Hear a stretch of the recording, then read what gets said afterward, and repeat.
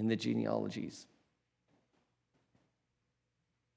Alistair Begg, a pastor known for his serious approach to teaching the Bible, admitted that over the past 33 Christmas seasons, he has skipped teaching this genealogy and moved on to the birth narrative of Jesus. Why would he skip the genealogy? Well, one member this morning, I said, I'm going to be teaching on the genealogies of Jesus. And they said, oh, that's great. Why would you skip the genealogy? Who here, when you watch a movie, do you sit right through the end credits? I mean, other than just to watch the little fun thing at the end of the movie, because sometimes they give you that because they want you to watch the credits. So let's give them another little something to chew on at the end of the credits. And maybe then we can get them to actually sit through the credits and not leave their popcorn behind and walk out of the theater. Or to just stop the movie at home. Well, for some reason, Matthew, this tax collector in the first century, a contemporary in Jesus' day, begins his biography of Jesus with a list of the credits of sorts, a genealogy, a family tree, an ancestry. And this was never meant for us to skip over. In fact, it is such an important part of answering the question of who is this Jesus that he prioritized it, top priority, front and center at the beginning of his gospel. So we're going to spend the next few weeks unpacking 3 parts of this genealogy. So let's read Matthew chapter 1, verses 1 to 6, and verse 17, which kind of sums it up. I'm reading from the New International Version. This is the genealogy of Jesus, the Messiah, the son of David, the son of Abraham. Abraham was the father of Isaac, Isaac the father of Jacob, Jacob the father of Judah and his brothers, Judah the father of Perez and Terah, whose mother was Tamar. Thank you, Fran. That was excellent.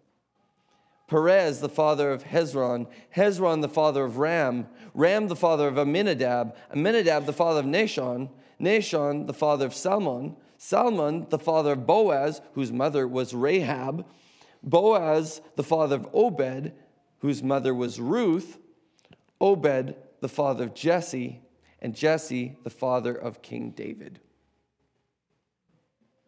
On to verse 17. Thus there were 14 generations in all, from Abraham to David, 14 from David to the exile to Babylon, and 14 from the exile to the Messiah. This is God's word. Would you join me in prayer as we ask God to speak to us through this? Father, we thank you for your word in the scriptures. We thank you for this genealogy because this is scripture, God-breathed, beneficial for us, that we would be equipped and enlightened in your truth. Lord, would your Holy Spirit speak to us? Because apart from that, then it's just end credits. Lord, would your Holy Spirit speak to our hearts and minds, apply this to our lives, and give us faith to respond to your word. In Jesus' name we pray. Amen. The genealogy of Jesus is filled with unexpected hope and excitement. Maybe unexpected excitement. So we're going to look at 3 things. What is the point of this genealogy? What does this genealogy point to? And how does this genealogy apply to us? The genealogy of Jesus is filled with unexpected hope and excitement. So what is the point of this genealogy? There's been a significant increase of Google searches for ancestry over the past 10 years. Over 10 years, you just see on Google Trends, you see it just jump up. There's a lot more interest, people looking up genealogies and ancestry. People want to know who they are, where they come from, what's my family history. We can be so fragmented from history as a whole that we're like, where do I fit in the world? Where do I fit in history? This is Jesus' origin story. The Message translation, this is verse 1 of Matthew's gospel. And the Message says, the family tree of Jesus. The NIV says, this is the genealogy of Jesus. And the ESV gets a little bit more literal. The book of the genealogy of Jesus. Now that is more closely connected to the Greek, which is the two words that start is biblos Genesis. What does that make you think of? The book of Genesis. It means the book of origins. And this is only said once in the Bible, this book of origins, twice, here and in Genesis chapter 2, verse 4, where it says, the book of origins of the heavens and the earth. God is, through Matthew, giving us an allusion back to Genesis. And maybe he's saying something like, I'm doing a new creation. I'm doing a new thing. But this is a significant moment. This is how he starts. This would be similar to in the Gospel of John. He begins his gospel with, in the beginning.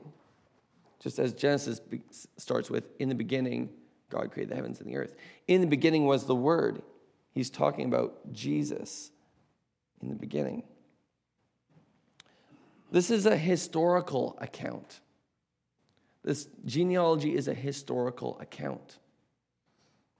It's not a myth. It's not just trying to give us a moral application, though we can have applications for how to live. That's not its main thing.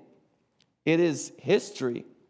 And we see the genealogy from Perez to David is in two historical accounts. One of them is in 1 Chronicles 2, verses 1 to 12. And the second historical account is in Ruth, chapter 4, verses 18 to 22. Both of these mention genealogies from Perez to David. This is an embarrassingly true history. It's a messy family tree. It's not a whole group that's got everything together. And if you have Christmas gatherings with your family and you're like, oh, family's getting together, hold your breath. They could maybe relate if they were all together. This is a symbolic history. It's history, but it's also written in a symbolic way. Because they wrote genealogies different than we might write your genealogy now, or your family tree now.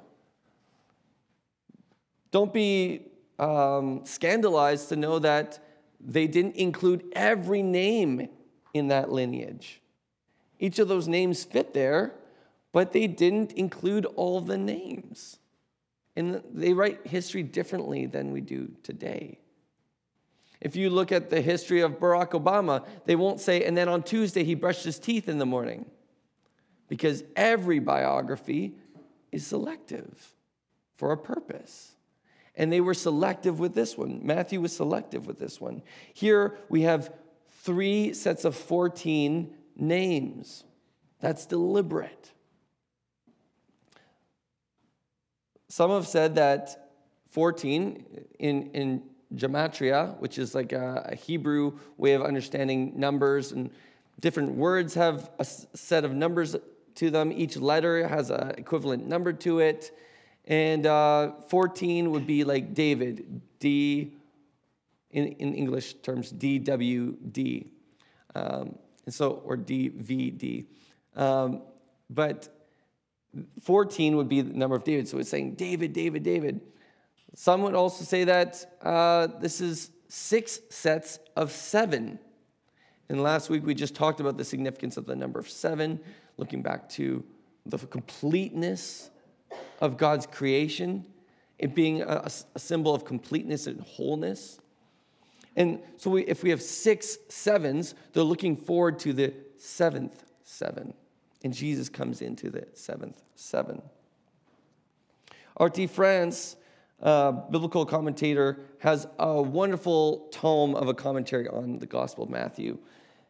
And he points out that if we look at the timeline from Abraham to David, that's 700 to 800 years. And then from David to the exile is 400 years, and omitting 4 members of this kingly lineage. And then the timeline from exile to Jesus is 600 years. It's quite different. So there is omitting of various names. It's a historical account, but it's a symbolically historical account.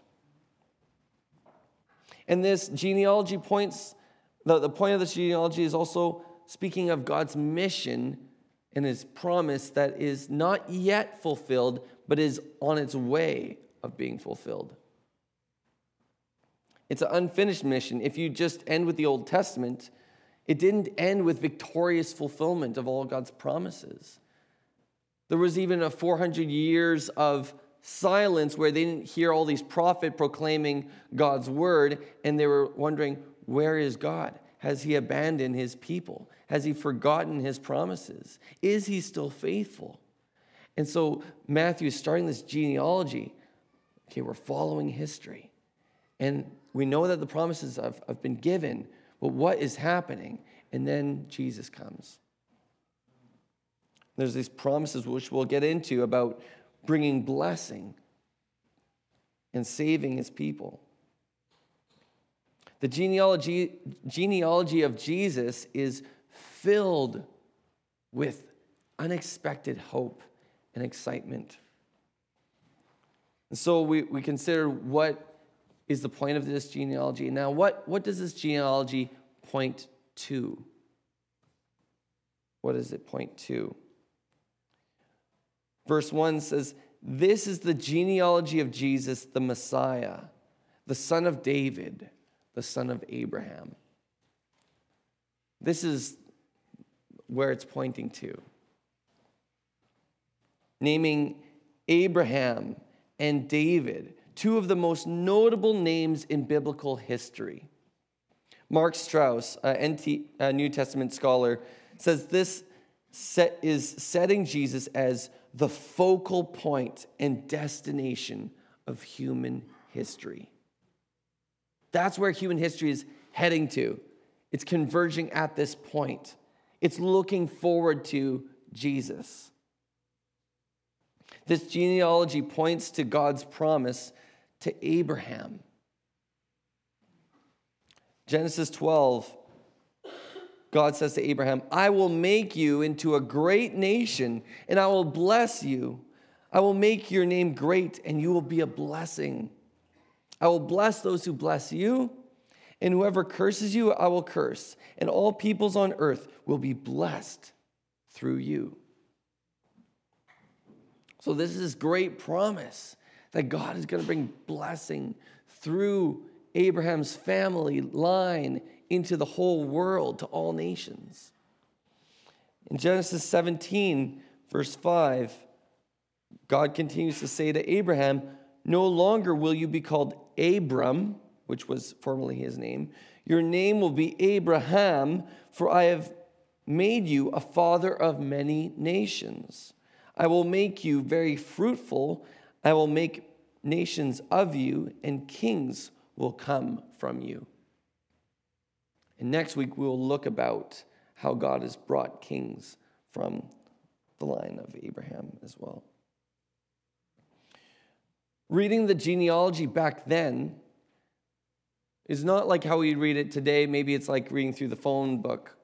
But back then, it might be like, and I've never like participated in jackpot and the lottery and stuff, but I've seen people do that. And so it might be kind of like that, where you're looking at the jackpot numbers confirmed one by one. And at first, it's not such a big deal. If you're new to it and you look, they're like 25, and you're like, "Yeah, I've got 25." It's like, okay, everybody's got 25. That's like, it's not a big deal. But all of the numbers in the list are important. You can't have a whole bunch of numbers and then one is off. Then your ticket is void. Every one of these numbers is important, but you build anticipation as you get closer to the last numbers because you're like, okay, I've got this, I've got this, I've got this. Yes, I'm getting closer. I might have the winning ticket. And with Jesus' genealogy, it might be like that, where you begin with the first names. Okay, we're all children of Abraham. But he's making a point, though. He is the son of Abraham. We're all children of Abraham, but it goes further. It goes further. And all of these people, throughout all of the Old Testament, are pointing to this promised one. And he fits the bill. Every single number, every single name leads up to Jesus.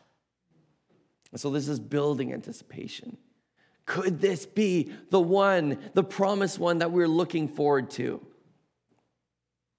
As you or your family members look forward to the things of Christmas. Oh, I wonder what's going to be under the Christmas tree. Or I wonder what kind of fun activities we're going to do.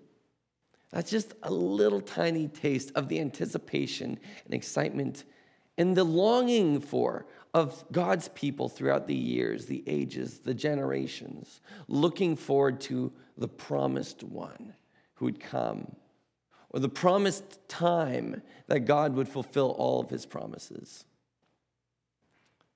This genealogy points to God's promise in progress from Egypt and the Exodus. Verse 3, we've got mention of Hezron, Ram, and Amminadab. These three people cover the time of the Israelites arriving in Egypt to the miraculous exodus through the Red Sea. And God is still sustaining his promise. He has his promise in progress there. This genealogy points to God's promise in progress in the wilderness wanderings. And we read about that in the book of Numbers. There's a mention of Nahshon. Nahshon was the chief of the tribe of Judah.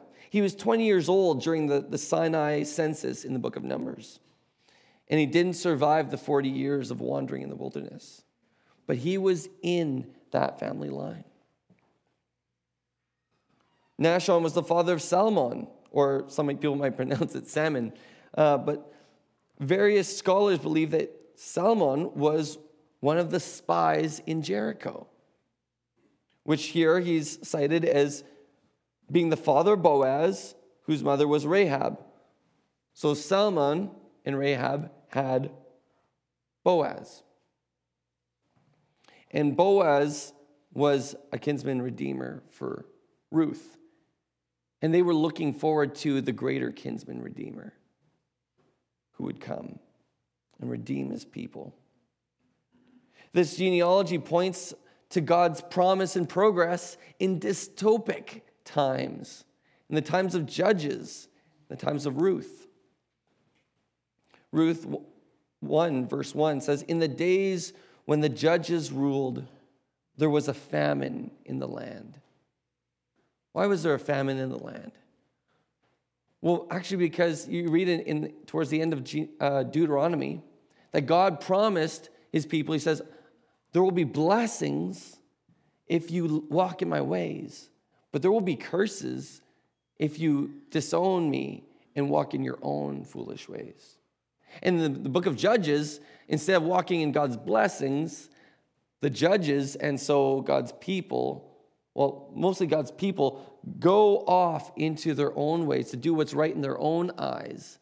And so curses ensue. And so there's a famine in the land. And things are not going all well. We're not seeing God's blessing in the land. Today we see, we're well aware of various natural disasters and wars in Ukraine and Israel. There's brokenness. It's kind of dystopic. It is not utopia. It's dystopia. And God is still progressively working out his promise in times like that. God was at work through Boaz and Obed and Ruth and Jesse and King David. And we'll get into King David onward next week with our brother and pastor David will be speaking about King David. David preaching about David. This genealogy points to Jesus, God's promise of blessing to all nations, the fulfillment of God's promises, and he's the blessing himself. God knew that time and time again, his people would fail to bring his blessing to all nations. They turned inward instead, focused on taking the blessing for themselves. And the rest of humanity is not much better throughout history, reaching out and wrestling for our own blessings from God, but much less concerned to bring blessing to the world.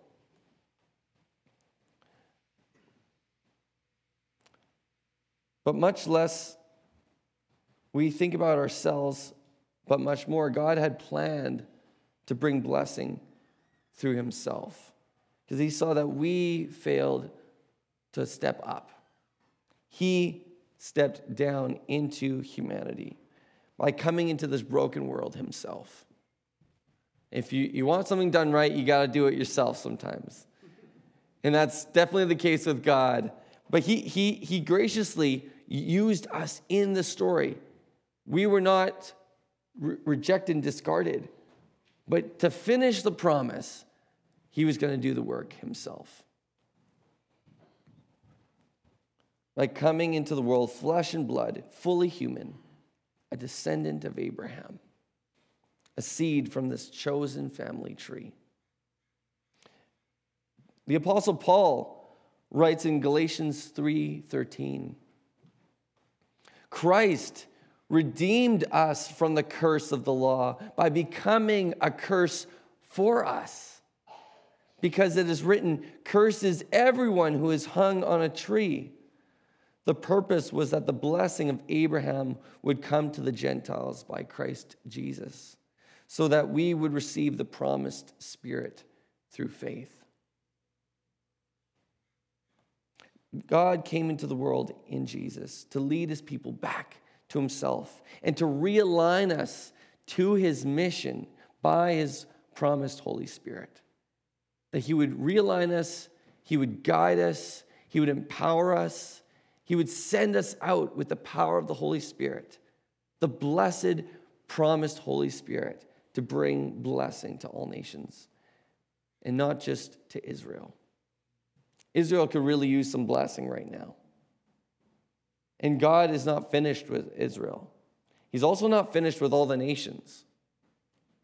And lift up your hand if you are a Gentile. It means you're not Jewish.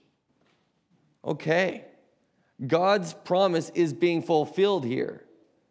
Because I saw most, if not all, of the hands here. Actually, is anybody Jewish here? Lift up your hand. One. Yes.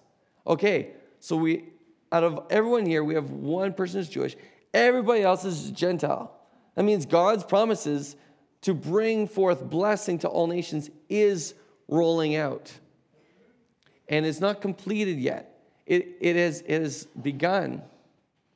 But God is going to bring his blessing to every nation. And he has been doing this through Jesus and through Jesus' Spirit in the church, through each of us. I'd like to invite the worship team to come up, because the genealogy of Jesus is filled with unexpected hope and excitement. Unexpected hope and excitement. How does this genealogy point to us? Where do you fit into this genealogy? How does this apply to us? All these people in this genealogy, they all played parts that led to Jesus. Some of them were well known, like Abraham and David, or Ruth, or Rahab. Some, you're like, who's Salmon? Who's Aminadab? I had to look it up, I'm sorry. But they all played a part in God's promises being fulfilled. They all played a part in God's divine history that he has written for humanity. God was at work and used Abraham, who was a coward, hiding behind his wife as his peace offering to kings. Take my sister. God was at work and used Jacob, who was known as a deceiver, a manipulator of people and circumstances. God used Tamar and Judah, which is an uncomfortable story. God used Rahab the prostitute. God used the notable people, the messy people, the people who we don't even know what they were all about. God can use you. He wants to use you. He wants to invite you into his mission of bringing blessing to the world. And he can use you. And don't let your concerns of the messiness of your life or your family's life hold you back from God's purposes for you or your family. Because he doesn't want to waste any of it. Whatever your past, God works with all kinds of stuff.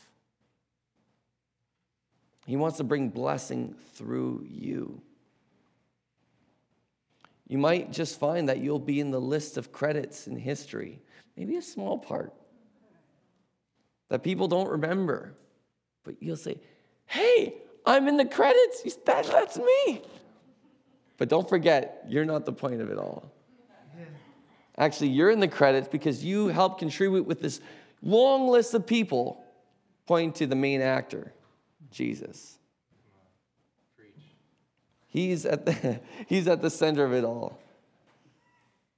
He is choosing you to bring blessing to the world and the blessing of the gospel. To know that God's promises are being fulfilled. God is faithful.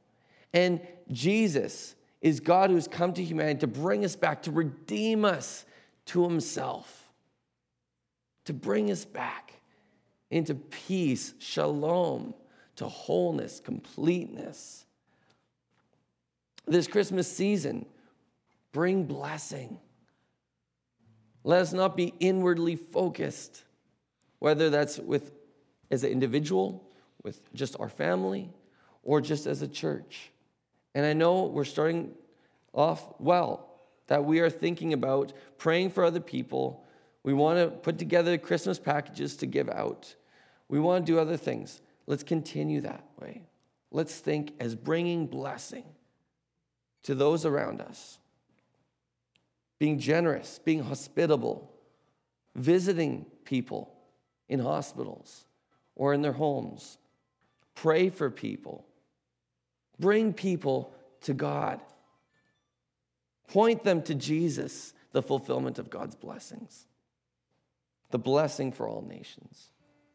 Father, we thank you for not giving up on us. Thank you that you use messy lives, messy families to bring about your perfect purposes, to fulfill your promises. Lord, we bring to you our messy lives, our messy families. And we ask that you would bring blessing. That you would use our crumbs. That you would use what very little we have, our loaves and fish. That you would bring blessing to many. Jesus, we thank you for being the very front and center of all of this. For showing us what the Father is like. For redeeming us to be part of the family of God. That you would weave us in. All of us Gentiles as outsiders, you would weave us in to your perfect purpose, to your loving family. We want to respond to you with thanks and with faith. And we want to give our yes to your invitation. We want to give our yes to your invitation into the family and into your mission to bring blessing to this world. Jesus, we say yes, Lord. Thank you. In Jesus' name, amen. God bless you.